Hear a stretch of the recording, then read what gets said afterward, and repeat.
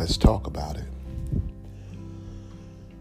Let's talk about it. Let's talk about your environment.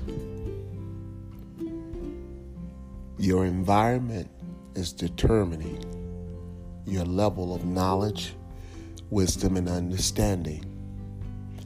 Now, this is where some people will call this vibration. Some people will call this frequency. Some people will call this energy. I respect it all as long as we understand the similarities of what we're saying.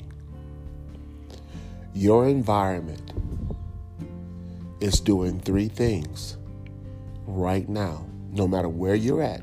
If you're outside listening to this, if you're in a library listening to this, if you're laying in your bed listening to this, your environment is educating you, providing you experience and exposure. And through those three portals, you are obtaining some level of knowledge, wisdom, and understanding. Now, let's put this in context and let's put this in a conceptualized form. If that is true, and if your heart can receive that, then you are exactly where you have chosen to be. You have created your own reality, and you've chosen to live in it. Now, what I'm speaking about is not for the simple. It's for the person who can tap into the divine spirit that they are. Wherever you're at, your environment is the reality that you've created, because your reality is providing an experience for you. Experiencing your environment right now. If the AC's on, you can feel the AC. If the windows are open and the wind is, you're experiencing that. You're being exposed to that. And you're being educated. You're being educated about what's around you. And that is your reality. Your reality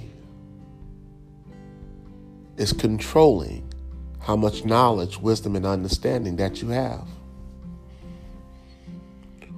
What you look at every day on social media is the reality that you've created for yourself. Now, here is the magic. It's the reality that you have created for yourself. You have the power to change it, enhance it, grow from it. But if you don't like where you're at, you have to take some level of responsibility for where you're at, because you are the one who chooses the environment or the reality that you want to live in. You chose it. The people you talk to, the people you subscribe to, the people you text, you chose these people to be in your life. And you also chose the people that you didn't want in your reality.